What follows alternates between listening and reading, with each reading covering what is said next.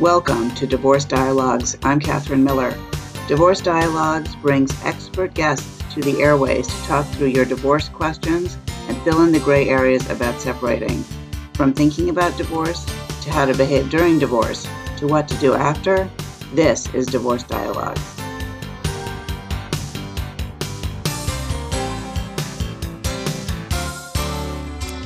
Welcome to Dialogue on Divorce. I'm Catherine Miller, the founder of the Miller Law Group and director at the Center for Understanding in Conflict. I am on a mission to change how people divorce and help them divorce with dignity. And my guest today is Nancy Collier. She's a psychotherapist, interfaith minister, author, public speaker, and workshop leader. She's a longtime student of Eastern spirituality, awareness, meditation, and mindfulness practices, and those forms create the ground of her work. She's a regular blogger for Psychology Today and the Huffington Post, and she's written a number of books, the most recent of which is The Power of Off, The Mindful Way to Stay Sane in a Virtual World, which was published last November. Welcome, Nancy. It's terrific to have you on the show. Thanks for having me. We were talking a little bit before the show about one of the approaches that I like to talk about with my clients is a mindful approach to making decisions and transitions, including divorce in their lives. And I'm wondering, you're sort of an expert. Do you think that that is a wise approach or that there's a better way? I think it's an incredibly wise approach. I think mindfulness is such a catch-all term. I mean, we throw it around, and most people, if you really ask them, they don't really know what mindfulness is. Mindfulness simply means paying attention to the present moment on purpose without judgment. That's the definition, paying attention to the present moment on purpose without judgment, which just simply means that we show up for our moments. We're present in them, and we're allowing whatever is arising to arise, and we're not attacking ourselves that we're having that experience. So certainly, when we're going through something as hard as divorce, we want to bring this attitude of compassionate presence with ourselves, of course with our spouse, that goes in our children, but most of all with ourselves. And so what does that really look like? That would be, what does it look like to walk through a divorce with a sense of compassion and presence for ourselves? And essentially, go ahead. I was going to say, you said a lot there, so let's try to unpack that a little, because what you're saying about mindfulness and your description of it is very, very simple, but it's not that easy. Because I think, my observation of myself and other people is that, we're always going somewhere, right? Whether or not it's internally or externally or both. Like there's always some sort of agenda. And I think what you're saying is that mindfulness is just sort of slowing down, taking a moment just to appreciate where you are and recognize it for what it is. Exactly. That was very well put. And when we're going through transitions, often, we want to get to the next step. We're so desperate to get to the next step, and we're reactive, and we're in this sort of tsunami of emotional instability. And bringing mindfulness to the process of divorce means stopping every now and again and just doing what you said, just taking a look without judgment at what you're experiencing, if it's pain, if it's fear, and allowing that, if it's excitement, if it's the sense of the unknown, allowing that to come to the table and just be with it, just for a minute or two or 10 a day, to land where you actually are. So you're in your actual experience. You're not trying to change it. You're not trying to make it better. And you're not trying to get anywhere else. Just even for the nervous system, when we're going through transitions, our nervous system has a tendency to get depleted and to be fried. This process of stopping and just taking inventory of what's true. What is true for me in this moment? Am I frightened of the unknown? Am I anxious about all the details? And it doesn't mean to go deep into the story, the narrative about all that. It just means to stop trying for a moment to make your experience something other than what it is. Why do you think that's so hard for people to do? Well, I think, from the time we come out of the womb in this culture, we are conditioned to be changing our experience, to be getting somewhere. It's from the very beginning, doing. And we really never learn this skill of being with. We're supposed to be happy all the time. We're supposed to be living this fabulous life. And if there's something that feels not okay in it, we don't know how to get okay with not okay. And that's the skill that mindfulness starts to teach you when you start to practice it, is how to be okay when we're not okay. And I really see in every aspect of our lives, and now you bring in technology, which is all about getting somewhere else, adding more information, adding more entertainment. We never land where we are right now. And our nervous systems are showing the consequences of that. So it's a complicated answer, but I would say from a very early conditioning, we are taught to get away from where we are if there's anything in it that feels slightly uncomfortable. Nancy Collier, one thing that you just said, how to be okay when we're not okay. I mean, that's exactly what people who are getting divorced want, right? They feel not okay and they want to be okay. In some ways, they feel like many people, this is not true for everybody, but many people feel like, I'll be okay if I can just get through this really fast.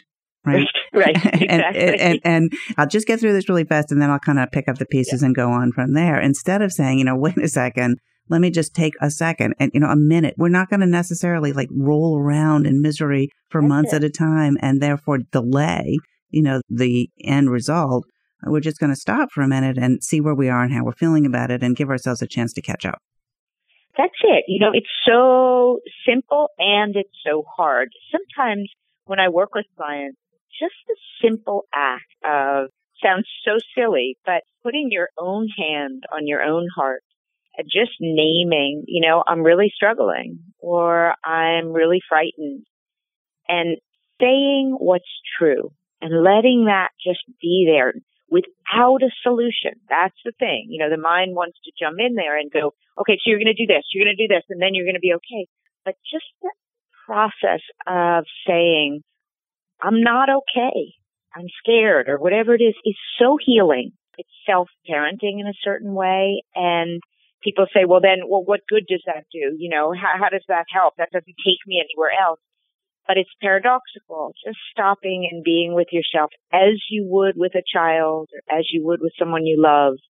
That company with our own experience is the healing. It's the very healing. And how do you think people should do this? Because I think sometimes people think, oh, well, I'm just, I can't sit in the lotus position. I'm just, I'm not up to it. I don't think that's what you're talking about. People get stuck on technique. None of this has anything to do with technique. I don't care if you're running or you never cross your legs or you're laying down in bed and you do this. Mindfulness is about bringing your own attention to your own experience. And, it's so funny because we have this illusion, like you said, when this is done, I'll be okay. When this is done.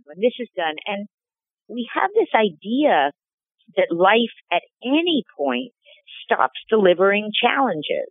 It doesn't mean that there isn't great joy in life. For sure there is. And there are always aspects of it that are difficult. It's just part of it. And yet we have this relentless demand, Catherine, that the challenges go away and that at some point that hurdle, and it's counterintuitive, but well-being comes from accepting that part of it is just hard. Part of it is hard. And how do I be with the hard?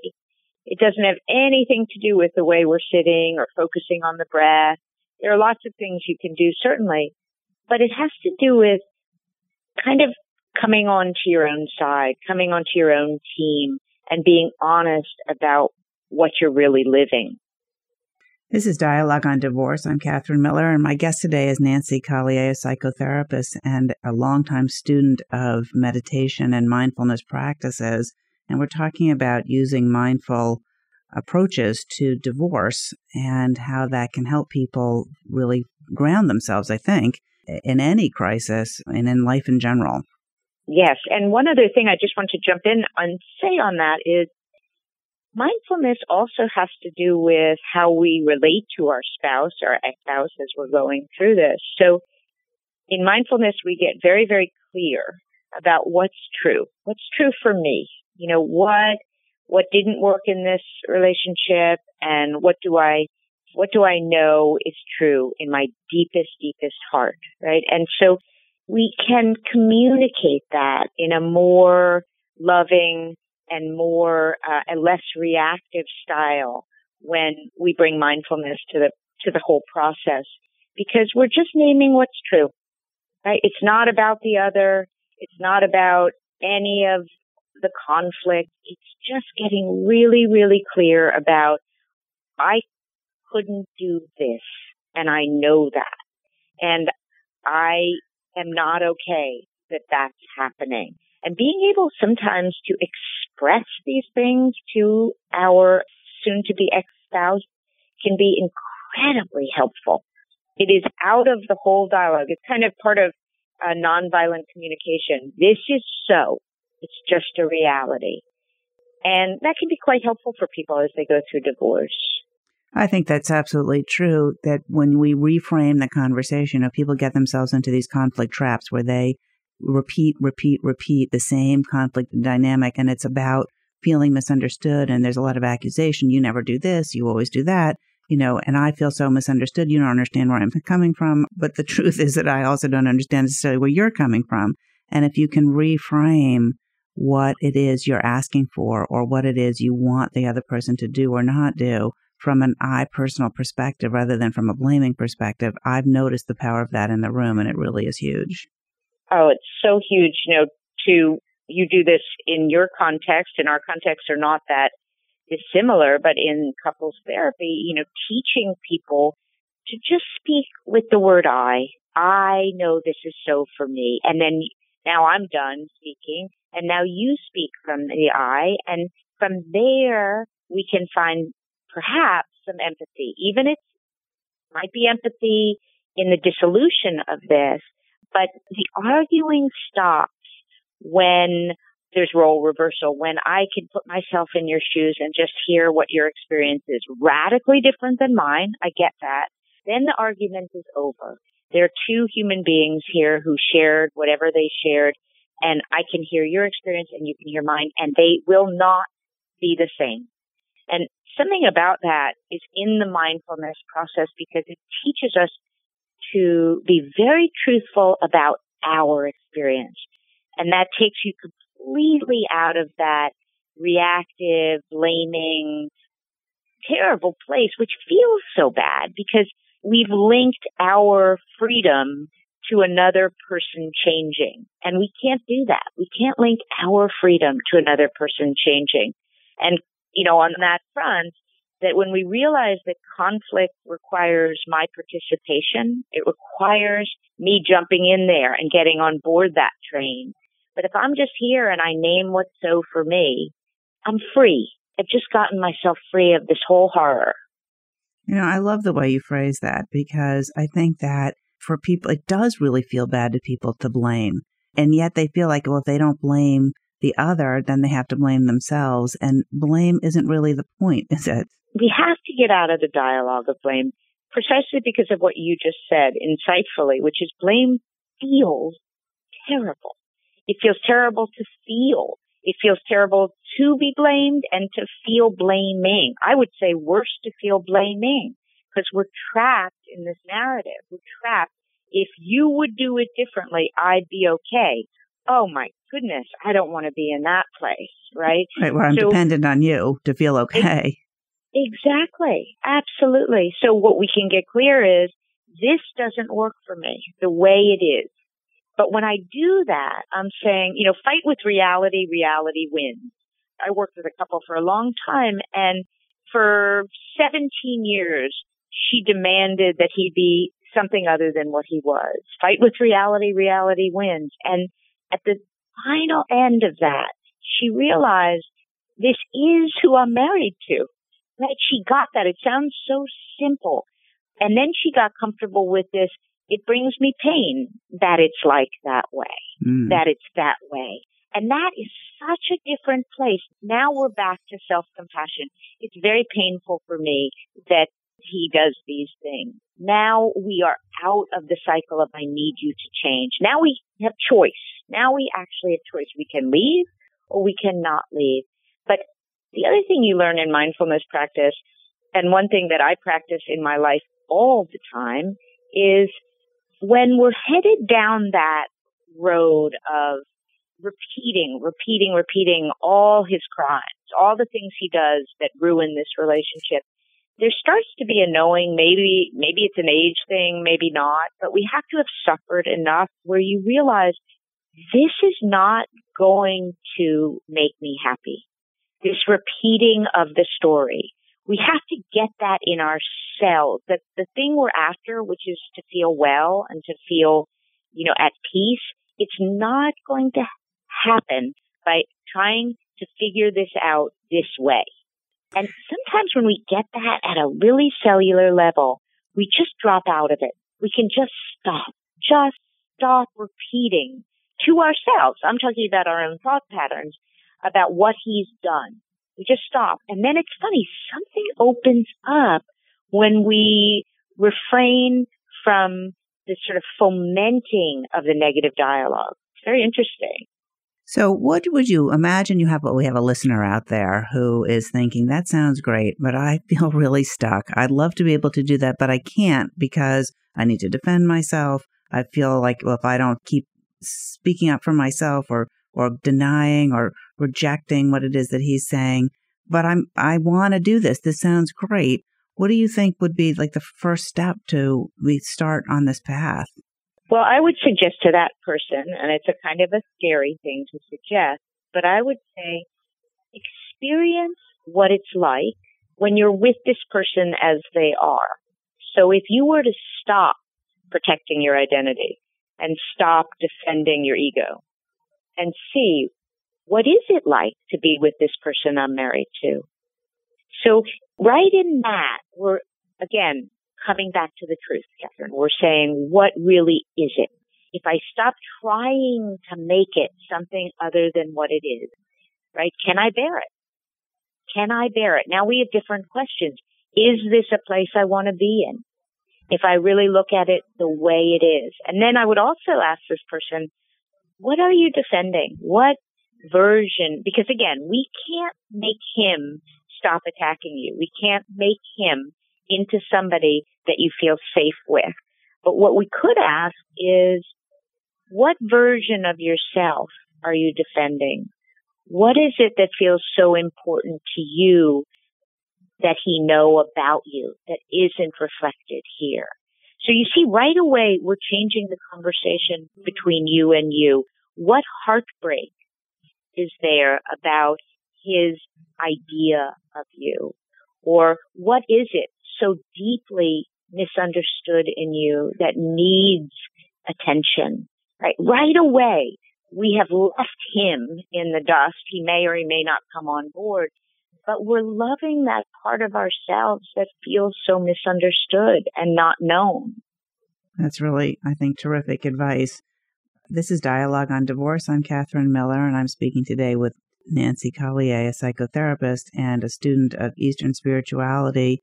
And we're talking about meditation and mindfulness practices and divorce. We're also available as a podcast on my website, www.westchesterfamilylaw.com, as well as on iTunes and SoundCloud. And Nancy Collier, if there are people who are listening and are interested in knowing more about you, maybe reading one of your books, how can they get in contact with you? Sure. If you want more information, my website is www.nancycollier.com, and it's with one L, so COLIER.com. And there are a couple books. One is specifically about what we're talking about. It's called Inviting a Monkey to Tea, and that is befriending your mind and discovering lasting contentment. And then the more recent book, which is a lot about also how technology impacts intimacy in couples and how we are abandoning each other through these devices, not just in the normal ways we abandon each other. And that's called The Power of Off. The Mindful Way to Stay Sane in a Virtual World. And other books are available on Amazon and everywhere books are sold.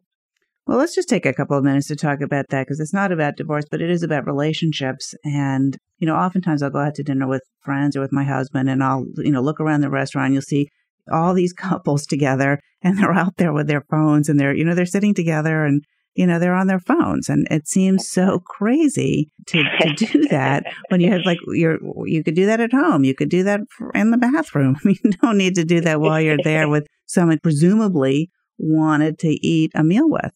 It is so crazy. And, when I have to say to clients out loud, it changes the experience of that dinner. If your phone is there in between you two, you're basically saying to that partner that something better could come in.